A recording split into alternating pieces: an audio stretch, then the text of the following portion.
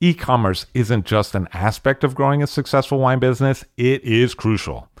And that's why I strongly recommend working with Offset Partners. As a proudly independent e-commerce technology and brand design company based in wine country, Offset understands the operational nuances and the customer service imperatives that distinguish a great online buying experience from a mediocre one. And that's why leading and legendary brands like Saxum, Arnott Roberts, and Kermit Lynch Wine Merchant choose Offset's proprietary commerce technology platform to power their DTC sales. If you're an allocated winery or a high-touch merchant that values an elegant, effective commerce solution for both you, your customers, and your team, reach out to the smart team at offsetpartners.com. That's OFFSET, partners with an S.com, to craft a better direct-to-consumer experience. I'll drink to that, where we get behind the scenes of the beverage business. I'm Levi Dalton. I'm Erin Scala. And here's our show today.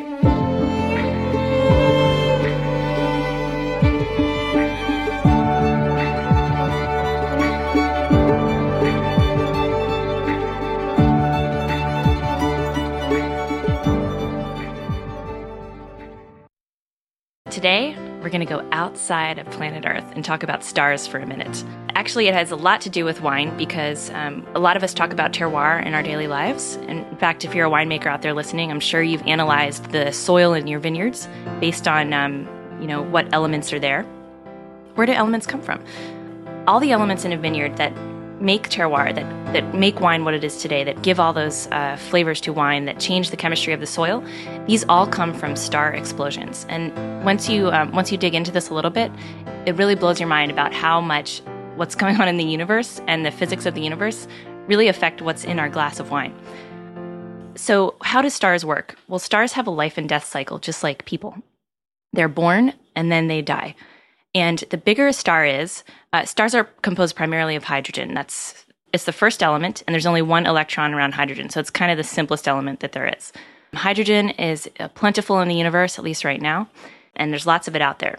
So essentially, when a star ignites, if it has a lot of mass, hydrogen is there filling up the star. There's tons of gravitational pull going on inside of the star, and you get the process of fusion. And this is something that we've only played with a little bit on Earth. We've only been able to do like fusion just a little bit, but fusion happens inside the core of a star, and it creates energy and light, and that gives us what we have today. Now, the bigger a star is, the higher the gravitational energy is on the inside of the star. Big stars die differently than small stars. So if you have a huge star that's really, really big, it's going to die as a supernova because it has the energy to explode like that. If you have a tiny star like our star is when our star dies, it will be a red giant. So it will actually expand and eat up everything in the solar system and just become like a huge red giant. And then there are other stars that die and they become white dwarfs, which is actually just like a big cold carbon diamond in the sky. And if you look up in the sky at night, you have to get out of New York City first. But if you look up there, you can see there's different color stars. And red giants look different than white dwarfs. And huge superstars look different than all of these. So a giant star, when it dies, it explodes as a supernova. And this process happens very fast. Once the hydrogen gets used up inside of a star, it starts to create heavier elements. So it takes, billions of years for this to happen. But so you have a big star and the hydrogen is churning, and then suddenly, you get more complex elements. You get elements with more electrons essentially floating around the nucleus. And over time, this process gets more and more complex until it forms iron. And as soon as one atom of iron is formed, the star will explode as a supernova within seconds. Iron is essentially sort of like kryptonite to a star. So a star is churning, it creates this atom of iron, and then boom! You have this huge process where heavier and heavier elements are being created. In fact, in the last microseconds before a supernova happens, that's when gold and silver and platinum, that's when all the really, really heavy elements are created. And that's why there's so few of them on Earth, and that's why they're so rare and coveted. But in those last seconds, that's when those heavier metals are created, and then bam, the supernova explodes, and I don't even think that any of us have the brain capacity to imagine how big this explosion really is. So when a supernova explodes, it leaves behind a bunch of dust and elements. This is one of the most fascinating things to me, is that a supernova explosion is really the only way that we know of to create matter in the universe. People on Earth, we've messed around with particle accelerators, and we've created really tiny pieces of matter from energy just for a brief moment. And of course, we've been successful at creating energy from matter. That's what a nuclear explosion is. But we haven't quite figured out how to do it the other way around to a fine-tuned degree, where we can essentially create matter from energy. The only way that we've seen that being demonstrated in the universe is through a supernova explosion. So the supernova explodes, and it leaves behind this crazy, swirling, massive dust and particles in its wake. And all of this dust and particles, they actually start clumping together and accreting. And it's funny, they figured out that this happens in space because you think in space things just kind of float around and might float away from each other. And yes, this happens to some extent. But on a space shuttle, on a mission a couple decades ago, some guy had some salt in a packet. And he noticed that in zero gravity, the salt particles, they actually would clump together, even though they were in zero gravity. Well, this happens to a larger extent when solar systems are created, planets are created. So these particles bump into each other, they accrete, they get bigger, then they start bumping into each other, and then soon they get so big that they have their own gravitational pull. And then you'll get these things called nebulae or nebuluses. And inside of a nebulous, that's actually a star nursery, and stars will ignite from inside of a nebulous.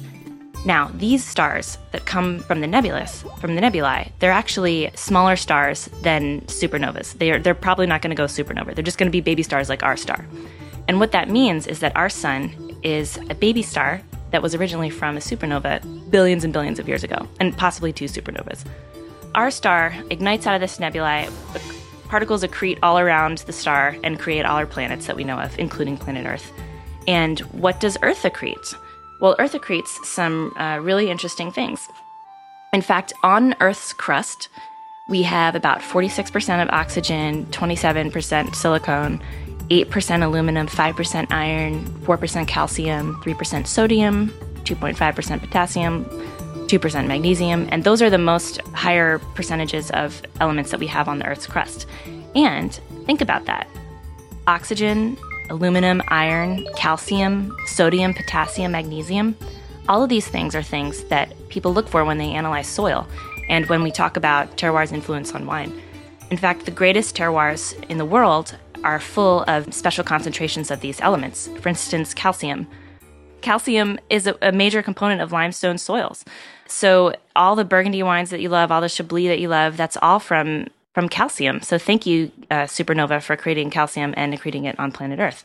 Also, iron.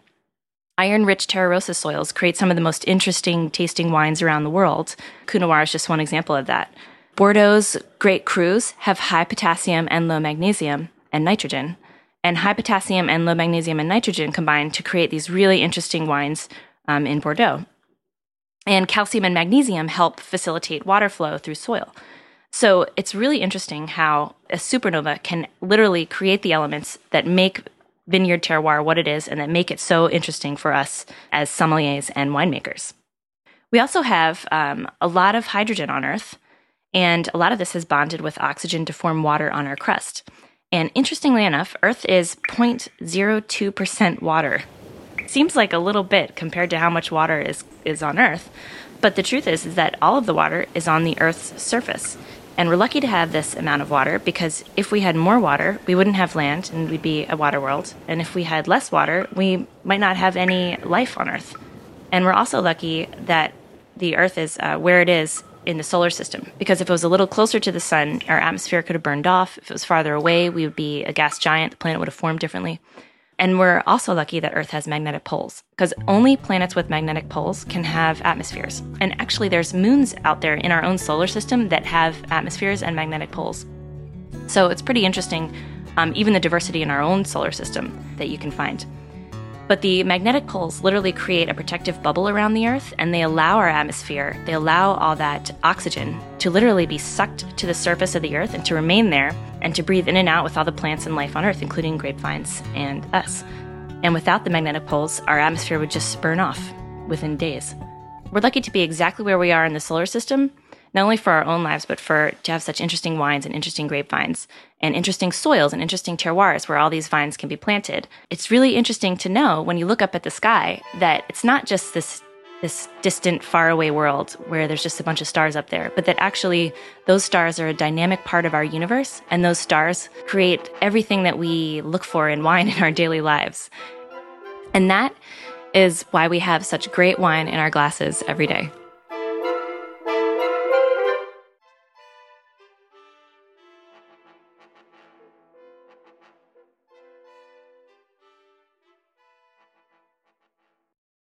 I talk to winemakers all the time, and something they tell me is that oxygen management is a key to aging wine. Finding the right balance is crucial, and that's why I recommend DM's revolutionary cork closures. With DM corks, winemakers can achieve precisely controlled oxygen management after a bottle leaves the winery, ensuring a wine that matures gracefully and reaches its full potential. With over 2 billion DM corks sold each year, it's clear that winemakers worldwide trust DM for consistent results. And DM has recently expanded the permeability options for their popular DM10 and DM30 closures, providing winemakers with even more flexibility to choose a cork that will guarantee the kind of wine life they envision. Banish surprise dud bottles and embrace DM closures. Your customers will thank you. In North America, DM products are exclusively distributed by G3 Enterprises. Ready to ensure the lifespan of your wines? Go to dm-closures.com/IDTT to learn more. That's DIAM-closures with an S.com/IDTT for more information.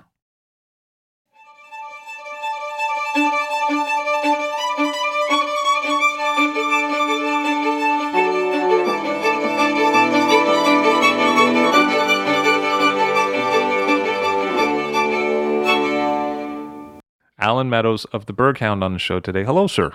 It's good to be here. Thank you for having me. Great to have you here.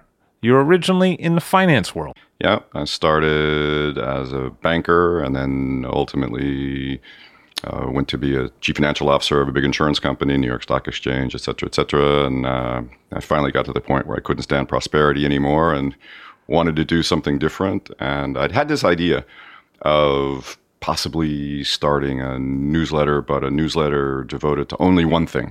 And I wrote a bunch of my friends with my ideas saying, hey, do you think a newsletter that's tries to go into a lot of depth, but in only one region, and Burgundy at that, would work? And everybody said, it's a brilliant idea, but you're going to starve. It'll never work. Because at that time, in fact, it's hard to believe that only 13 years ago, there were no specialized wine publications. And moreover, it was going to be primarily online rather than printed. Because the only way at the time, I thought, to make a specialized wine publication work was to make it electronic. And you also had this interesting confluence of a variety of factors that I thought would make it work. The first thing was, again, it's hard to believe only 13 years ago, that was really the beginning of where people were starting to search for the majority of their information electronically, online. You know, the net exploded.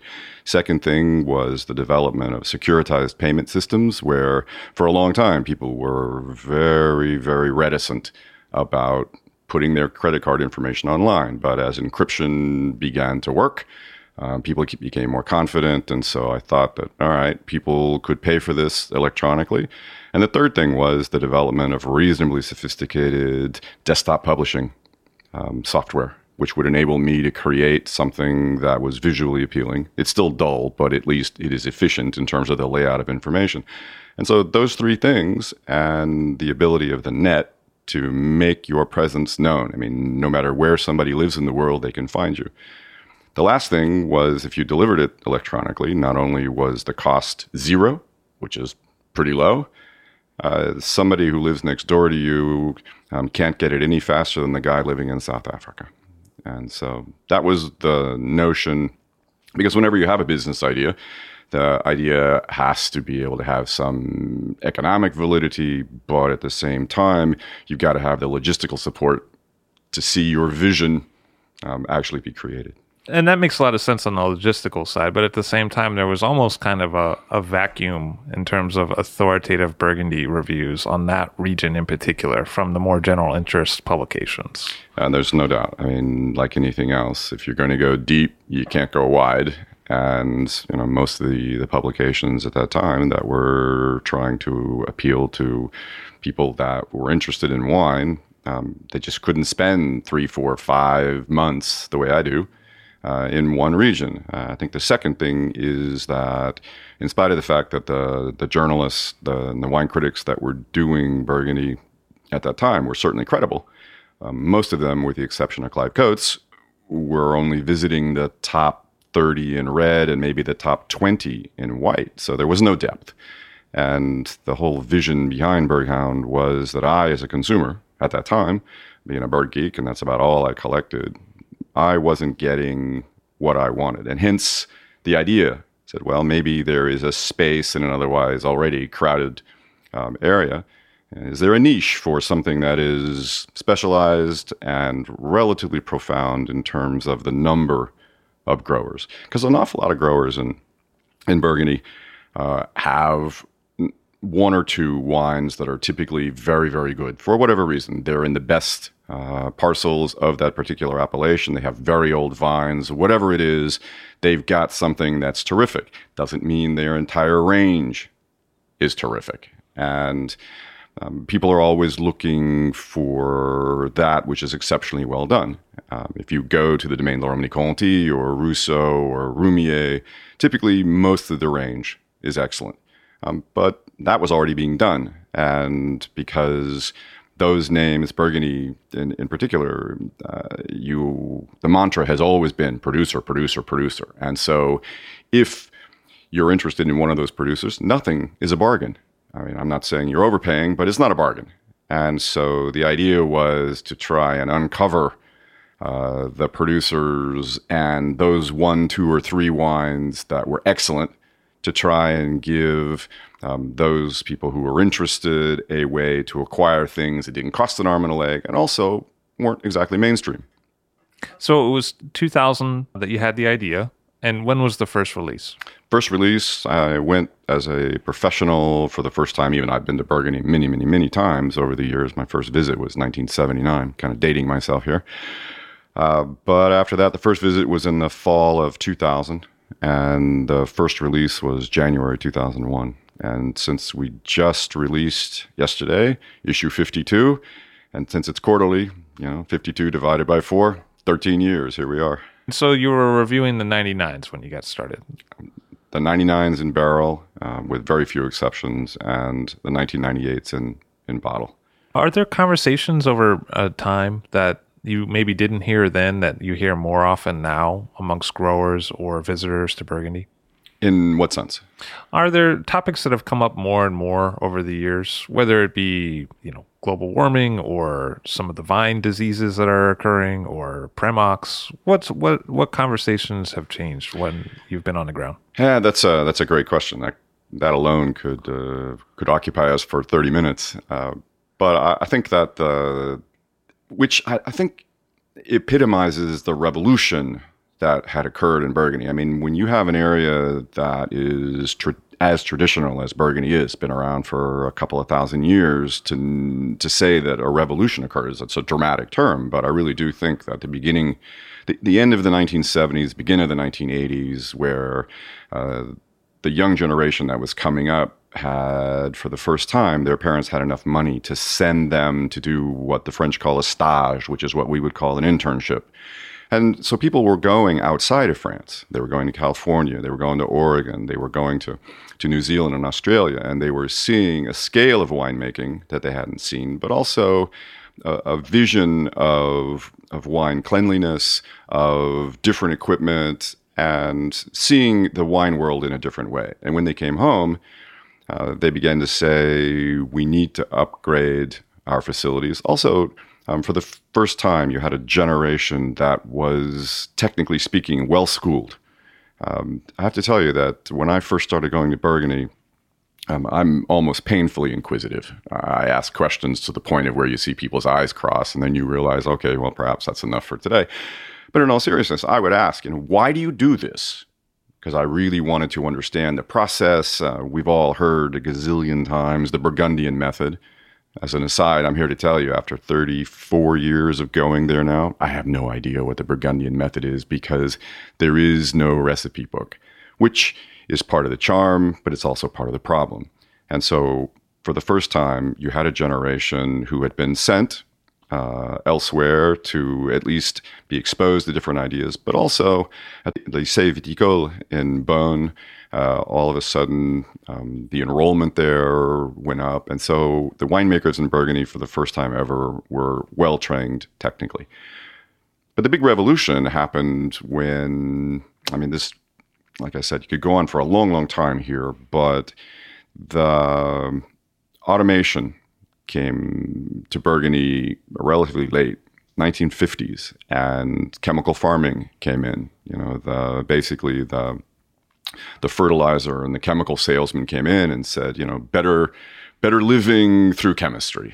And so people didn't have to go out there as often because they were chemically spraying herbicides, pesticides, because they weren't also plowing the ground nearly as often as we do today. The chemical fertilizers enabled it with just a little bit of rain to seep in. They didn't have to plow. And so the vineyards in between the vine rows became like concrete. There's a very, very famous saying by a soil scientist that is aptly named Claude Bourguignon that said in the 1970s, the soils in Burgundy were the equivalent of a biological desert, thanks to all of these pesticides, herbicides, and fertilizers. And that was the revolution, because people started to say, this young generation were saying to themselves, we can't do what Grandpa and my father did. We have to change. And so, almost ironically, given Burgundy's reputation, age-old reputation for being the land of terroir, Burgundy literally went back to its roots, meaning that all of a sudden they said, we're the land of terroir. Our wines, in theory, are simply a messenger. But the message is in the ground. But if we are farming this way, how can the message be seen? How can it be transparent? And so things little by little begin to change. You had a few pioneers like La Louise Leroy. She wasn't the first, but she was probably the most visible to adopt biodynamic farming, which was a revolution in Burgundy. And even though a lot of people couldn't withstand the economic risk of farming that way, she could. But they began to say, well, maybe less chemical farming, and we'll plow to turn weeds under. And so viticulture in general became much more respectful of the land and the terroir. People became concerned, are we polluting our drinking waters? Are the aquifers? There was this almost a linearity of concerns that one thing led to another, and are we polluting this, and is this the best way? The other thing that was coincident with that, because it wasn't simply the Burgundians saying to themselves, we need to change, there was indeed that, but also wine quality worldwide was starting to rise, exploding even. And so good wine was available everywhere. And the Burgundians also realized that economically speaking, they were going to have to up their game as well. This wasn't going to be a situation going forward where a great name alone was going to be sufficient to sell wines, especially when you look at Burgundy and consider how uneconomic. Burgundy is the land of the lack of economies of scale. They don't exist. The parcels are too small. The labor in France is too expensive. And farming one grape in each color, you can't blend away your mistakes the way they do in Bordeaux. In Bordeaux, if it rains early, you use less Merlot. If it rains late, you use less Cabernet. You can play to an extent. In other words, your margin for error is larger. in the land of what the French call a monocépage, meaning one grape variety for each color. Essentially, I mean, there's a bit of Aligoté, there's a bit of Gamay, but really it's Chardonnay and Pinot Noir. And when you are making wine that way, viticulturally speaking, again, you have less room for error. And then given already a small region, if we just take the Côte d'Or, for example, it's 1/3 the size of Napa Valley. Napa Valley has vines planted on both hillsides and the bench in between. The Côte d'Or is a short hillside on one side only. Then you take the Napoleonic Code that came in 1806 and took a very small area and made it the mosaic that it is today. And after 3 generations, you had people trying to farm very, very small parcels. And that makes, just to give you a good example, there's a guy in Vaughan that is well known, and he has a full hectare of Vaughan Beaumont. Now, a hectare, by the standards of Burgundy, is a very, very big piece of land until you realize he has 10 parcels making up that hectare. And not all of them are contiguous. In fact, most of them are not. And so you have to take your tractor across somebody else's land or around, get up to the top of the hill and come down. It's just not an efficient way to farm. The second thing is that one of the inconsistencies in Burgundy is contributed not only because you're using only one grape variety, which again, viticulturally, to get phenolically ripe fruit each and every year, that's its own challenge. Second thing is vinifying exceptionally small quantities of anything, in particular Pinot Noir, though, is very, very tough. And the reason that vinifying small quantities of red wine. White wine, you have more margin for error because you're not using, typically at least, you are not using the skins to ferment on. Usually you press and you go direct to barrel, and there's not much to screw up with white wine. With red wine, because you have to ferment on the pulp and the skins and the stems, if you elect to use them, that's a whole different issue. And again, the reason that it is very, very difficult to consistently make excellent red wine out of these small parcels or small quantities of grapes is heat management. You need heat for extraction of color, of tannins, of what we call dry extract, that sensation in the mouth that makes you feel the difference between, say, skim milk and whole milk. If you've got overcropped Pinot Noir, you've got the equivalent, texturally speaking, of skim milk. On the other hand, if you've got lower yields and you manage the extraction correctly, then you have whole milk. But again, you put all of those aspects together, and consistently making great wine in Burgundy is its own challenge. And then couple in this notion, well, not a notion, but the fact that Burgundy is the most northerly wine region in the world for red wine. Obviously, Champagne, Alsace, Germany, Austria, you make excellent white wine. But red wine, Burgundy, is about as far north as you can go and consistently make it. In fact, I would even go so far as to say that of all the world's wine regions, the Burgundy has probably benefited most from global warming. Now, whether that will continue to be the case is another issue. In fact, if you look at a lot of the plant science that has gone on for the last 50 years, the emphasis has been disease resistance and ripening sooner. The reason that ripening sooner was an issue is that most wine amateurs, most wine enthusiasts have the notion that the life of a wine begins on the day of the harvest. But in fact, there's 9 months of viticulture that has preceded that point. And when you have your entire annual income sitting out in a field, most of what can happen is bad, meaning rot, hail, rain, predation, whatever it might be. Your yields are declining all the time. And so the idea is that the longer your crop's out there, the more economic risk that you are taking. And if you can get it in the couverie, meaning in the winery, sooner, you have lower risk. In other words, what I'm saying is that agriculturally speaking, time is a form of risk. And while viticulture may be sophisticated agriculture, it is still agriculture until those grapes are picked. And so all this research has been done. How do we accelerate the ripening process? Because we reduce economic risk in doing so. And now, in terms of one of those discussion points that you asked about, is have we done the wrong thing? Really, have we put ourselves in a position where if global warming continues, might we one day be harvesting in July? A couple of data points. Between those listeners that are bird geeks may remember that 2003 was an exceptionally hot year. And there used to be a concept in Burgundy that has been present since the 1100s. It's called the Ban de Vendange. Ban de Vendange is simply an officially mandated harvesting date. You couldn't pick before that.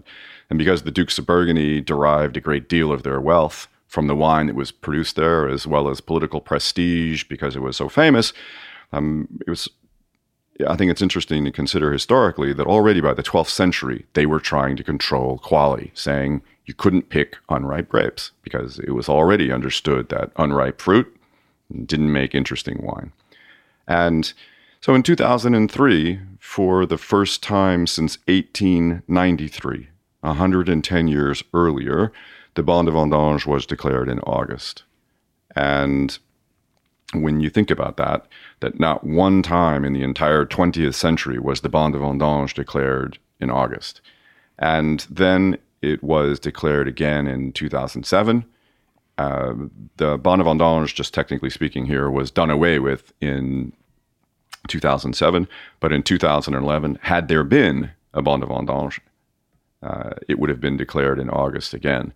So you had it declared one time in the space of 110 years and 3 times in the space of 8.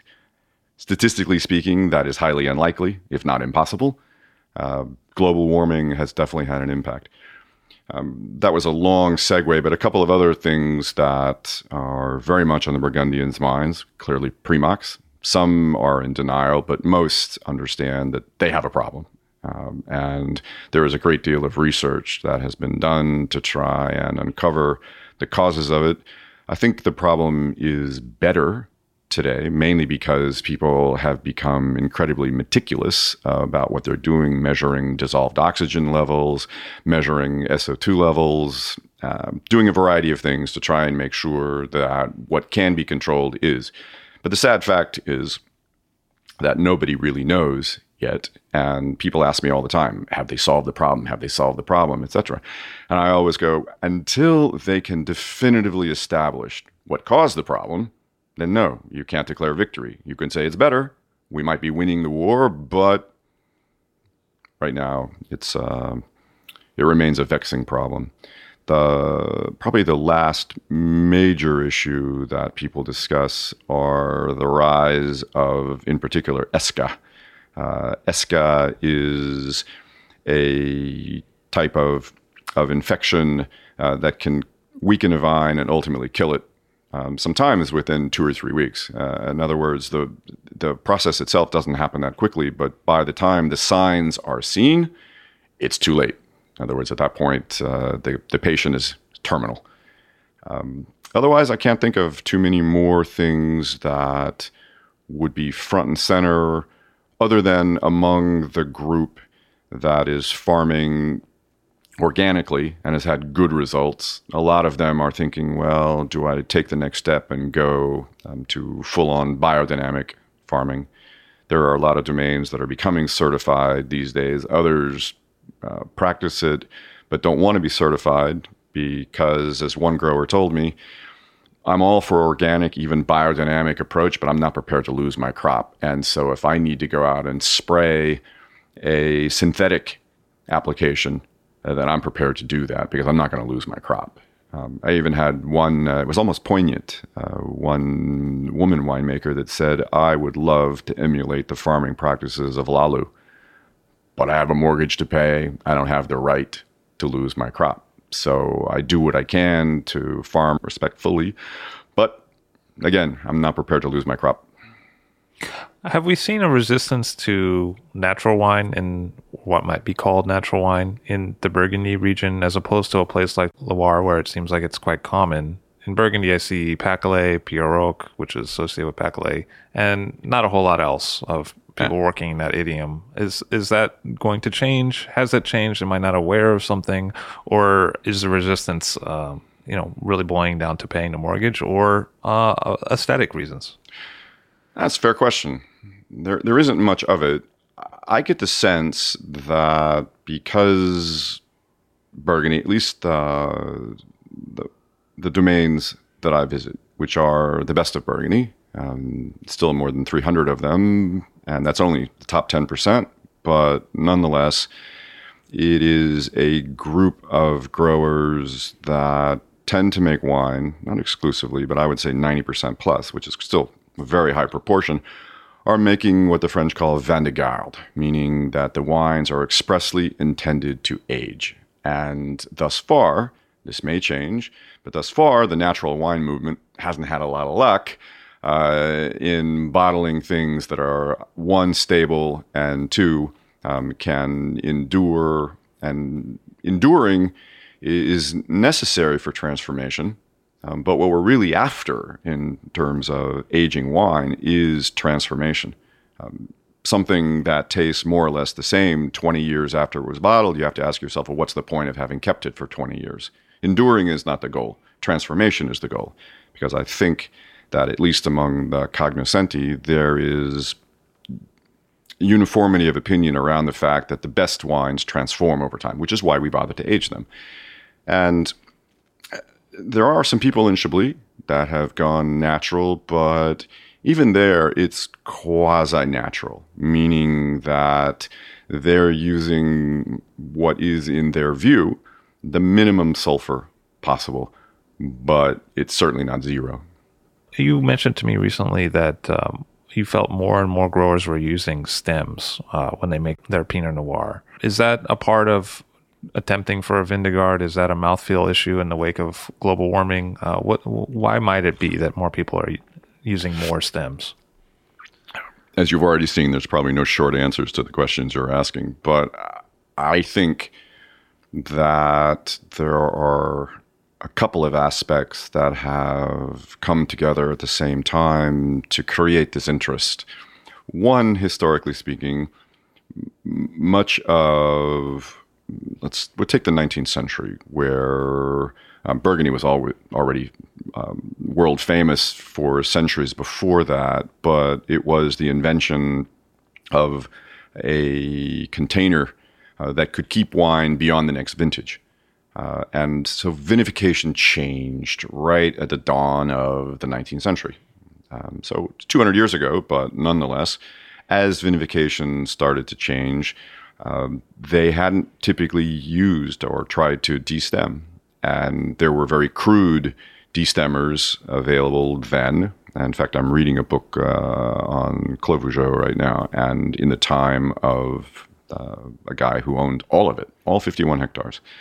And they talk about destemming or partial destemming, but they also complain about the fact that this thing just shreds the fruit.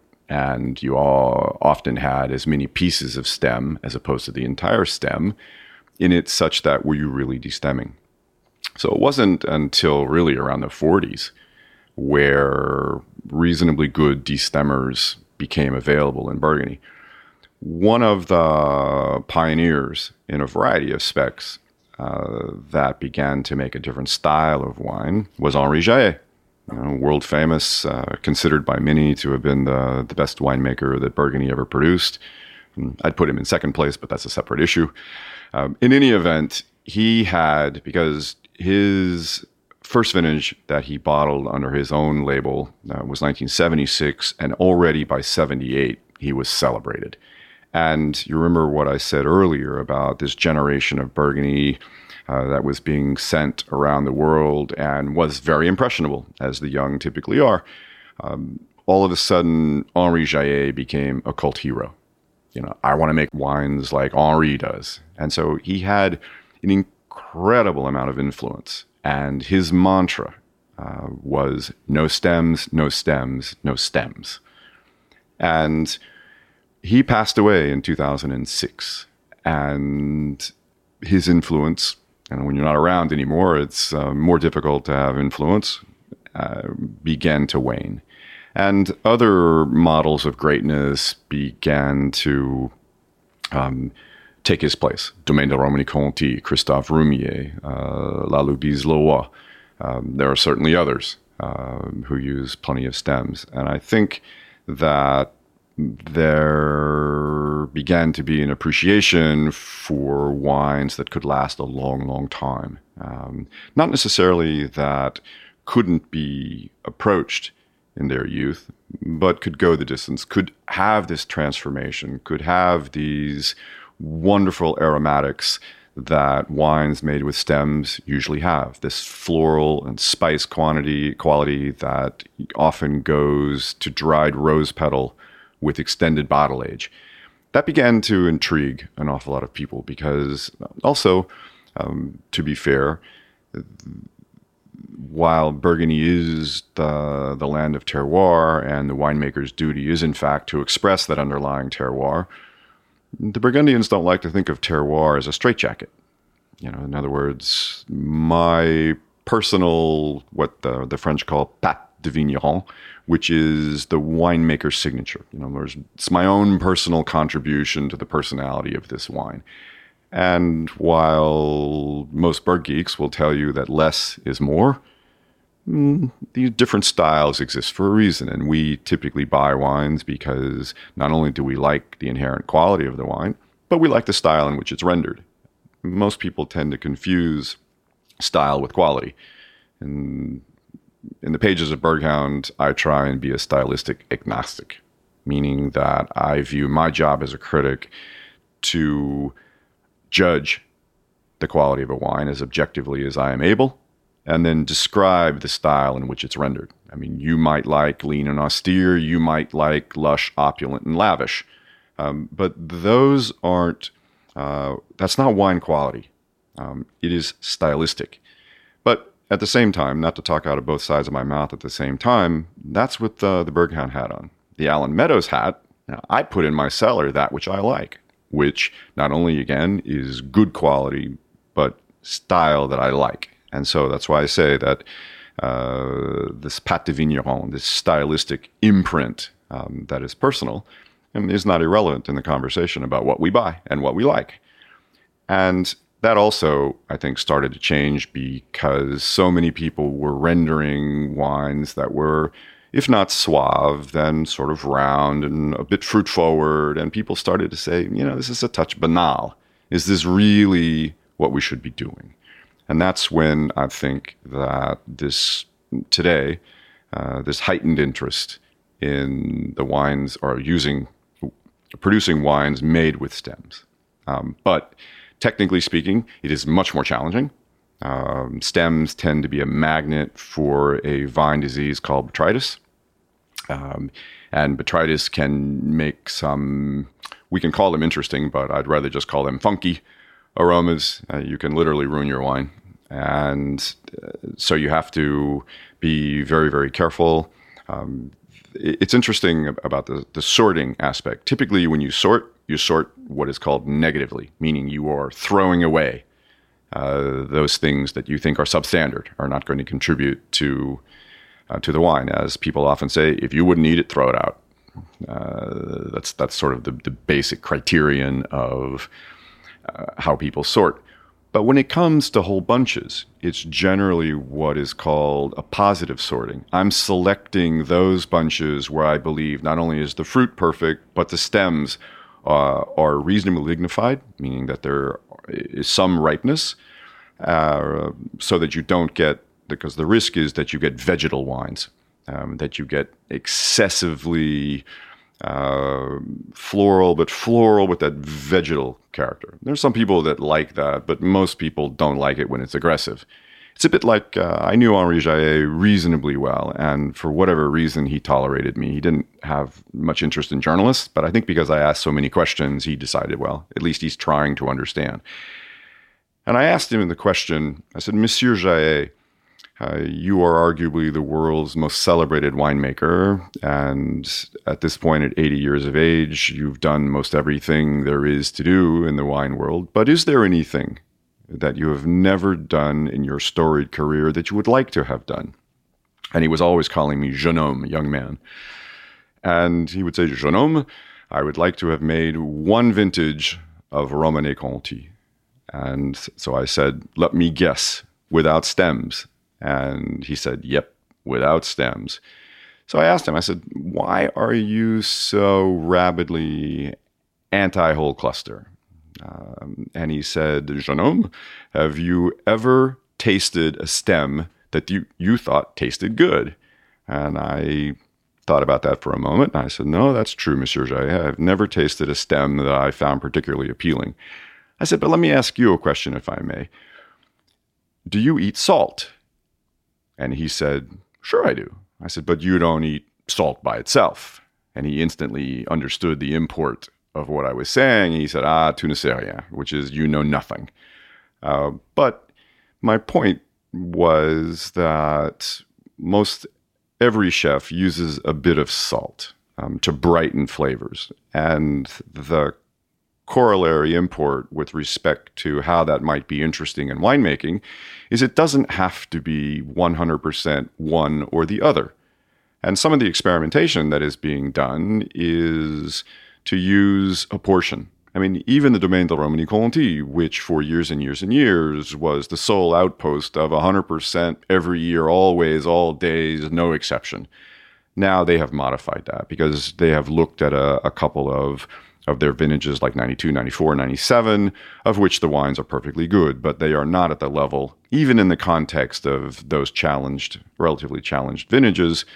I think at that point they realized, okay, perhaps we can modify the proportion such that we remain true to our stylistic roots, but we don't create wines that are at the margin excessively vegetal. And so you are seeing people use 20%, 25%, 50%. I mean, a few still. I mean, Domaine de Romanée-Conti was not the only holdout. I mean, I could cite you a couple of domains that don't even own a destemmer. Now, I've never quite figured out how they manage year in and year out, because I don't care how good your viticulture is and how conscientious you are, you cannot prevent botrytis every year. It's just not possible, at least with the current state of the art of the treatments that we have. Can't do it. And so how they avoid having these funky aromas is an interesting question. But in any event, it is a movement that is in full stream at the moment, but will probably modulate, because one of the things, as I mentioned, not only do you have these viticultural issues of producing clean fruit with clean stems, also ripe, you have to typically leave that fruit out in the vineyards longer. Again, time is the agricultural equivalent of risk. So that's a concern. You have the cleanliness concern. And then vinifying with stems is quite different. Usually wines made with stems have lighter colors. The reason is that the anthocyanins are being absorbed by the stems. They typically are lower alcohol if you are not chaptalizing, meaning you're not adding sugar to boost the alcohol level, because, again, stems absorb alcohol. Third thing is that they tend to be reservoirs of potassium. And potassium is interesting in the sense that if it's released into your fermenting must, your acidities are lower. Fourth thing, is that the colors also tend to be lighter because you have this mass that is, this fermenting mass that is much less compact. And therefore the heat characteristics of the fermentation are not at all the same as when you have this very compact cake that has no stems in it. To combat that, you sometimes will have people who will ferment with roughly 10% of the stems. But 10%, usually speaking, especially if the stems are reasonably ripe, is too low to really produce the aromatic and textural effects that I referenced. There, it is more that those stems are a buffer because they tend to be spongy. They're a buffer against excess compaction of your fermenting mass. It's a little easier to do your pigeage, meaning you're punching down. And but there, that is more a vinification tool than it is, like I said, to go after these wine-specific aspects, both textural and aromatic. Have the economic stakes changed in being a celebrated winemaker, both in what that can mean financially for the grower, what that means for the audience that can purchase the wines, but also the buy-in, as you kind of already implied, about what it means to maintain that level of quality? Oh, there's no question. There are some people who are content with making competent wine. But one of the interesting aspects, this is cultural, but it is almost a global phenomenon these days, that being celebrated at something, whatever that something is very difficult for most people. The siren call of that is difficult for most people to resist. And we have celebrated chefs, we have celebrated designers, we have celebrated movie makers, everything is celebrated. And it is not lost on the young that there are certain vignerons, meaning winemakers, that are more celebrated than others. This is partially because they tend to be well endowed with terrific terroirs. And as anyone will tell you, that if you really want to judge how serious somebody is, go drink their Bourgogne. It is relatively easier to produce a great wine from a Grand Cru than it is from a Bourgogne. But if you go and taste a Bourgogne that is knockout, chances are everything above that is going to be better still. But there are, I think, young winemakers who are searching for the magic bullet. And a lot of people have come to Burgundy with the idea that I'm going to purchase some Bourgogne, and through sheer dint of perfect viticulture and very low yields, I'm going to create a Bourgogne that can rival somebody else's Grand Cru. Well, that's an interesting idea. It's yet to be done. Doesn't mean that people shouldn't try. But the primacy of terroir, when you think about Burgundy's history, I'm often asked, what is it that Burgundy has that the New World does not have? One is the terroir, but this isn't to say that the New World won't find its Lataches, its Musignyes. What it has, though, that the New World does not have is multiple generations of winemakers, as well as multiple generations of consumers that over the years have ultimately determined that that piece of dirt works very, very well, and it works very, very well most of the time. Whereas that piece of dirt over there, once in a great while, it produces something. I find it instructive to look at the very first map of Gevrey-Chambertin, which was published in 1807. And then in 2009, there was a discovery on the outskirts of Burgundy. For those that may have been to Gevrey and know where the train station is, this was right next door. And they were clearing some land to build some houses. And they discovered some artifacts. And in France, whenever artifacts are discovered, all progress in terms of the building or whatever it was they were doing to excavate the land stops. And so they had archaeologists come in to take a look. And what they discovered were the remains of a very large house with associated vineyards. And in mapping out the vineyards, they discovered that they were within a centimeter of the same dimensions and planning directions of what was used in Italy. And so this served as further confirmation that the viticultural know-how came from Italy. And the house probably was a Roman magnate that was ruling that area. That was his area of responsibility. Well, the point is that not there was a vineyard there, but that the first, and this was, by the way, dated to around 100 AD. So this advanced by around 200 years. In other words, there was a date certain that viticultural activity was occurring in Burgundy as of around 100 AD. And the prior time frame was somewhere in the 4th century. So now we've taken it back to the 2nd century with certitude. The reason that I mentioned the first map of Gevrey, which in 1807 mapped everything that was being farmed at the time. This vineyard that had been discovered was no longer on that map. Now, this says that sometime between 100 AD and 1800, people said that land is better used for something else, be it wheat, be it fruit trees, but that it wasn't sufficiently interesting, probably because of frost. One of the things embedded in the Burgundian hierarchy in its rating classification is consistency. There are vineyards that we sometimes discuss as producing great wine, but they don't produce great wine very often. And so going back to what the Burgundians have that the New World does not have is this sifting process where they put all the vineyards in a sieve and slowly shook it, and whatever didn't pass through, they've kept. And so the New World is essentially replicating that today. One of the things that the Burgundians also had was the bulk of the vineyards belonged to the ecclesiastical group, and they didn't have to earn a living.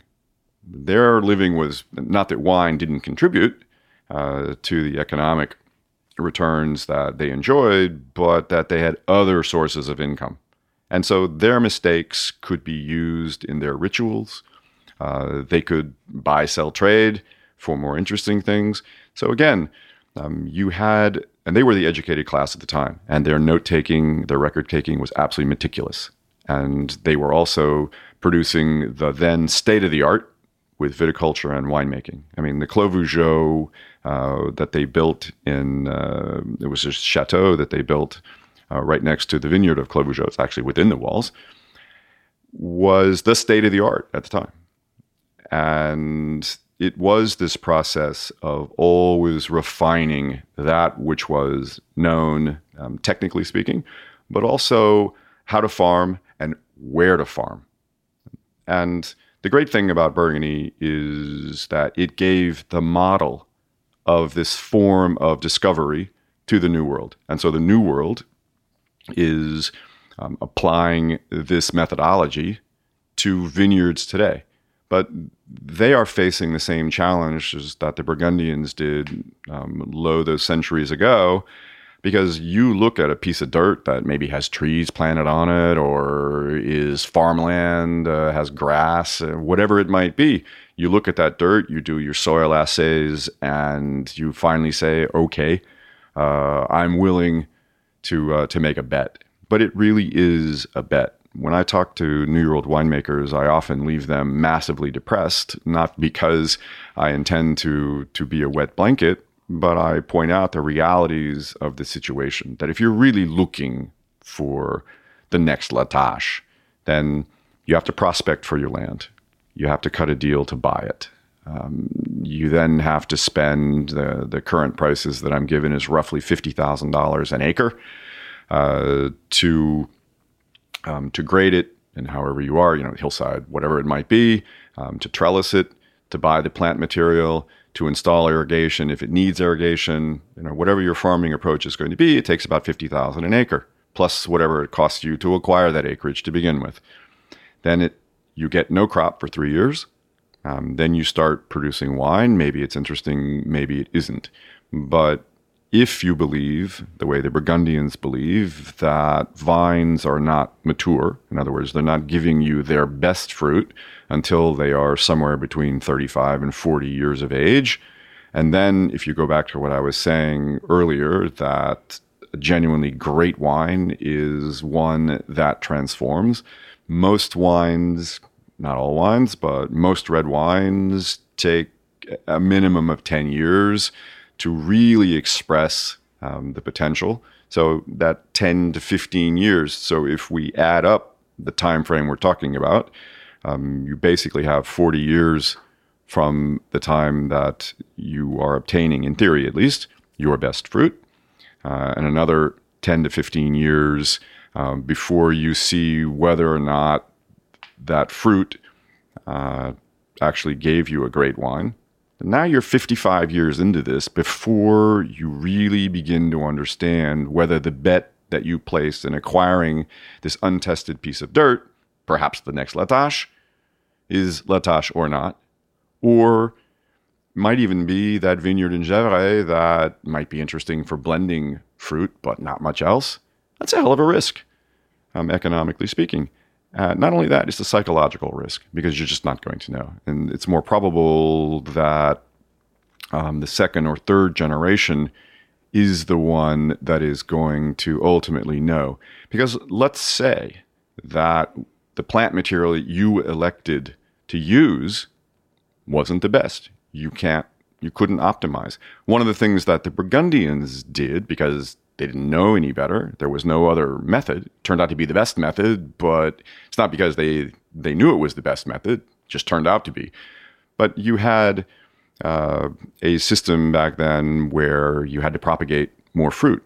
Well, it was logical that they propagated the vines that were the best. Well, those vines were the best because, not because of anything that they had done in particular, but they self-adapted to that particular piece of terrain in a way that allowed them, for whatever reason, to be the best there. And so those were the vines that were propagated. And so what was being propagated in Gevrey wasn't the same that was being propagated in Beaune. And even within Gevrey and Beaune, what was being propagated on the hillsides were less well adapted to what was down on the plains because of water, because of sunshine, water retention, all manner of these microclimatic influences that caused one vine to flourish above at altitude and another where it was lower.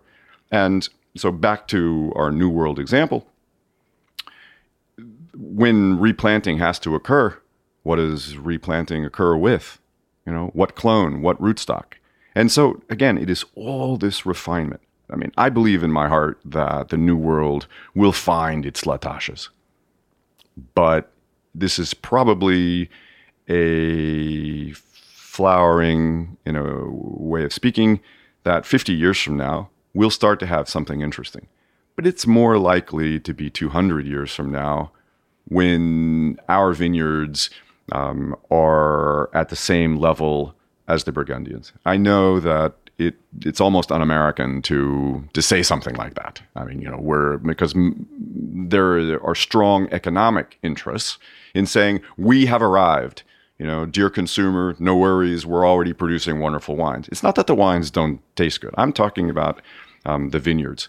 And that process, because you were relying on something that is extremely slow to arrive, because you can have all of the technical expertise that exists in the world. In other words, you can be as good as there is. You can bring all the money in the world to bear to have the best equipment, to farm so that your fruit is always concentrated. You can have all the enthusiasm in the world. We're going to make great wine, great wine, great wine. But the one thing that nobody, so far as I know, can buy is time. You cannot accelerate the arrival of the future.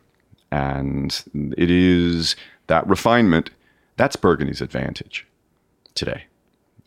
It is just centuries upon centuries of eliminating that which didn't work.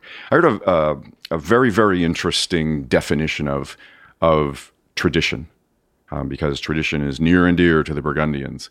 But I was really struck by this simple phrase, but the insight buried therein is that tradition was simply at one time innovation that worked. All innovation doesn't necessarily work. And so again, it's this process of refinement. What the Burgundians do, they tried new things. Some of it worked, some of it didn't. That which did work was retained. And already today, you go to talk to New World winemakers, they will tell you, we used to do this, now we do that. That is an example. And there will be more and more and more of those. And so we will narrow, in a way, the things that work. But work where? What works in Oregon isn't necessarily what works in Mayacamas. It isn't necessarily what works in Santa Barbara, because the growing conditions are different, how close you are to the sea. In other words, all of the microclimatic things that we take for granted in Burgundy as being important, we're still measuring them here. You know, how much sunshine, how do I farm? Because how they farm in Burgundy resembles how you farm in the US, but it would be an almost implausible coincidence that we would farm in exactly the same way that they farm there. Speaking about exploring terroir, you wrote a book called The Pearl of the Coat, where you went in depth, 350 pages on Vosne. How did that get started, and how did that take shape, and what inspired you to write that? That is a good question. Thank you. It's also, it's nice to be able to talk about something that was really a labor of love. It started when two very, very dear friends of mine, Michael Rockefeller and Douglas Barzilay, who live here in New York, came up with the idea, what if we tried to do the most comprehensive tasting has ever been staged for Romanée-Conti itself, a wine from the Domaine del Romanée-Conti. And there was a 5-year process to collect 74 different vintages, going back to the very first one that was produced under the man who would become the founder of the Domaine del Romanée-Conti, a fellow by the name of Duveau-Blocher. So I was thinking, you know, there must be a way to chronicle this tasting in a way that would be interesting for people to read about. And the longer I thought about it, the more I began to realize that maybe that could serve as the kernel to build a more comprehensive story around. And before I started Berghound, actually the year before Berghound proper was founded, I was doing research for a book on Burgundy. And then that's when I finally decided, well, a book would be interesting, but 2, 3, 4 years, a book would be finished, and then what? And that's when the idea, well, maybe the newsletter would be interesting, because that would be continuing, if not in perpetuity, at least you might reasonably have a 20-year run with that. And I reasoned that within that period, perhaps there would be time to produce some side projects like Pearl of the Coat. And so that's when all of those ideas coalesced into, why don't we try to do something that A, was interesting, and B, in a sense, had never been done. There's nothing, and I don't mean this in a self-laudatory way, but there's nothing like Pearl out there, because while there have been some wonderful, wonderful books on Burgundy, relatively few of them have tried to go really, really deep. And I didn't want to do, in other words, I didn't want a Me Too book that basically said, you know, here's what everybody else has said. And again, this is not a knock on any of those authors. I don't mean it that way. I have lots of books on Burgundy, and all of mine are really well thumbed. I have read them all with a great deal of interest. Some are better than others, but the idea was a bit like Berghound. You know, was there a way to take the current state of the art and push the boundaries of that? And I honestly didn't know whether there was the appetite for 350 pages on one thing. But I reasoned, well, Berghound work, perhaps this idea would work too. And I have to say that I have been more than gratified by the results. We're already well into a second printing. We've sold books. I mean, Berghound's distributed in 64 countries, and basically Pearl of the Coat's been shipped. FedEx loves us because they're always sending stuff off to exotic locations. But that was really the genesis of the idea, was a magnificent tasting. It's the most interesting tasting that I've ever attended. I mean, just the sheer breadth of it. And going back into the 19th century, and also Romanée-Conti itself as a vineyard is interesting for lots of reasons, but one of the historical attributes that is interesting is that until 1945, it was the second to last. This is, I'm speaking in Burgundy. There are still pre-phylloxera vines elsewhere, but it was the second to last vineyard to be ripped up. But until 1945, it was still producing wine from pre-phylloxera vines.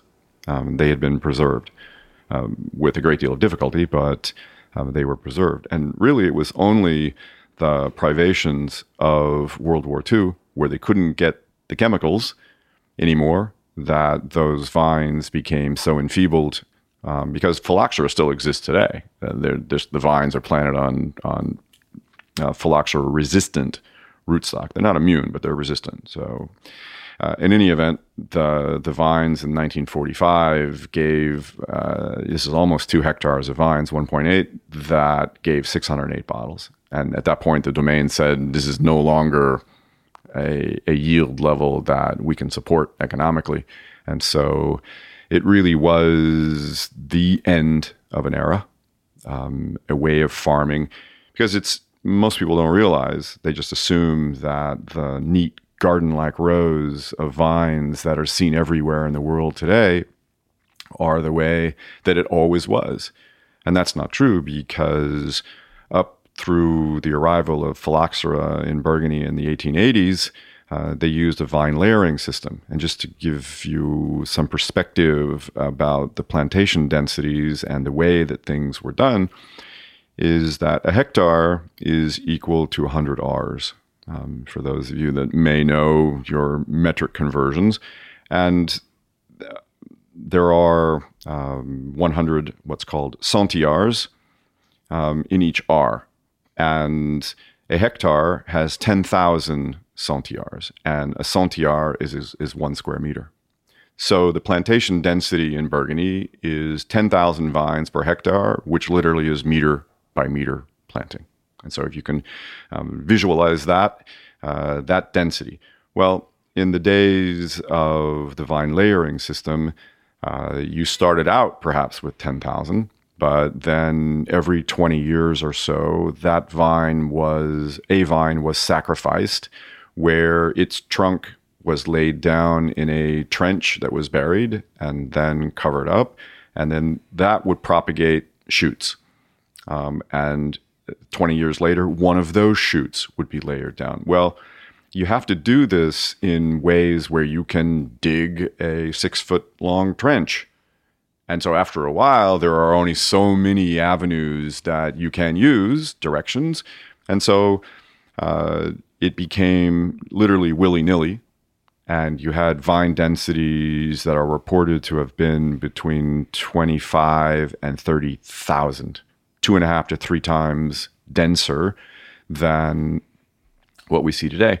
And a lot of people, because you see old photographs with horses, assume that the horse was the tractor of the day. That's not true, because a horse, any animal, even people, had difficulty walking in vineyards where it was, in a sense, complete chaos. Vine trunks going everywhere. So you had to be very careful walking, and certainly a horse couldn't do it. And so it was only when the advent of phylloxera and the vine grafting system, because the United States was the source of the problem, but it was also the source of the cure. You had French vines grafted on American rootstock. And there, because you could no longer use the vine layering system, because you have to graft onto something. And so as soon as you lay down the trunk of something that isn't resistant, phylloxera is all over it. So you necessarily had to have the rise of a nurseryman class that could do these graftings, although a lot of people did their own graftings. They learned how. And there you could plant in coherent rows. And so at that point, the horse became the tractor. You could hook up a plow, you could have certain treatment containers. And so it was the advent, literally the dawn of automation in the vineyards. But that didn't really occur. I mean, the first officially mandated plantation of grafted vines was 1890, and the first harvest from them, back to the same date, coincidentally, we talked about where the Ban de Vendange was declared that 110 years ago, was 1893. So it was really right around 1900 when enough people had said to themselves, that system seems to be working. It's easier to be in the vines. So it was right around 1900 when much of Burgundy began to be replanted on grafted vines in these garden-like rows that exist today. Prior to that, wasn't the case. And how have the Burgundians themselves, the growers, responded to you as a newsletter writer and a book publisher? You self-published Pearl of the Coat. What has the reception been like over the years that you've been doing it now? That's a good question, too. I would say that pretty much like with any critic, whatever nationality that comes, until the grower gets a sense as to not only your taste, but how you write. There are critics, I think, unfortunately, but that's a personal view, that attack. The idea is to say that such and such is lazy or incompetent or completely missed this vintage. One of the things that I do in Berghound that I assiduously try to do is that my critiques, when they are severe, are never, never, never personal. It's not important. It's not up to me to judge why somebody's wines aren't up to standard. It could be that they fell ill. Could be that they had hail. Usually if it's hail, they'll tell me that we did the best we could, but we understand that the wines aren't great this year. Mother Nature doesn't always cooperate. Sometimes I know where people have fallen ill or a child has fallen ill and their attention is not in the vineyards anymore. It's probably where it should be. And so there are human reasons why people can miss. And so the idea that you as a journalist can go in and after the fact attribute why somebody's wines aren't what they probably should have been, that's almost irrelevant. The idea is to judge what's in the glass. You can say that, I don't respect this domain. Okay, fair enough. But I do think that until the other side, in other words, you have the judge and those being judged, well, if those being judged feel as though they are being judged fairly, the French are actually pretty good about accepting critique. They don't have that reputation, but I have found that if they believe that you have come with the intent to understand, that you ask questions, that you allow them to tell their side of the story, that they're willing to accept your judgment. They may not agree with it, but the French are pretty good to say that the word they employ is that if you are sérieux, which the rough translation in English we would have would be professional, then they're willing to accept it. If they think that it's biting, you might or might not be invited back. And sometimes, after 13 years, if you're doing your job, not everybody's going to like you. But most people still want me to come. I have a few that have said, please don't come back. It's clear you don't like our wines, and I'd rather not have negative critiques out there, which is fair enough, because it's absolutely of no interest to me to go taste wines that I know that I'm probably not going to care for, even though I make every effort to go with an open mind. Fair is fair. But the second thing is that there is no interest in writing up wines that I do not find interesting. It's no fun to write them, and I cannot believe that it's especially interesting for my readers. And while I have heard again and again and again and again that I want to know that which to avoid just as well as that which is excellent, the implied between the lines message is that with as many growers as I visit, if they're not in there, there's a reason. Because you had a policy that may still exist about whatever you tasted, you reviewed. Absolutely. No exceptions. And because I didn't want people to write me and say, did you just not comment? You're in the middle of the interest of the grower and the interest of your reader base. But, we don't take any advertising, and there are no subsidies of any kind. Therefore, I work for the readers. I intend to be fair to the growers. Again, they need to believe that you're not going in there to desecrate what they have done. In other words, to go in and criticize so harshly. if I didn't stand in the middle, I might go in and say, this sucks. But I think a more respectful way to go about it is to say, this is not what I'm used to seeing from this domain. It's a very different way to express what is essentially the same thing.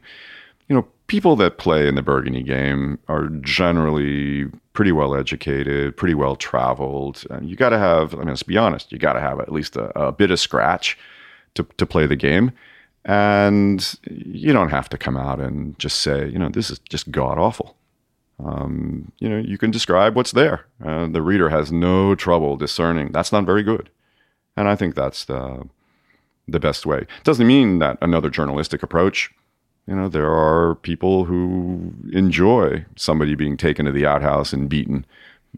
I'm not one of them. I really think that it's just easier to say, I did not find the wines to be especially interesting, or I didn't find the wines to be as interesting as I usually do.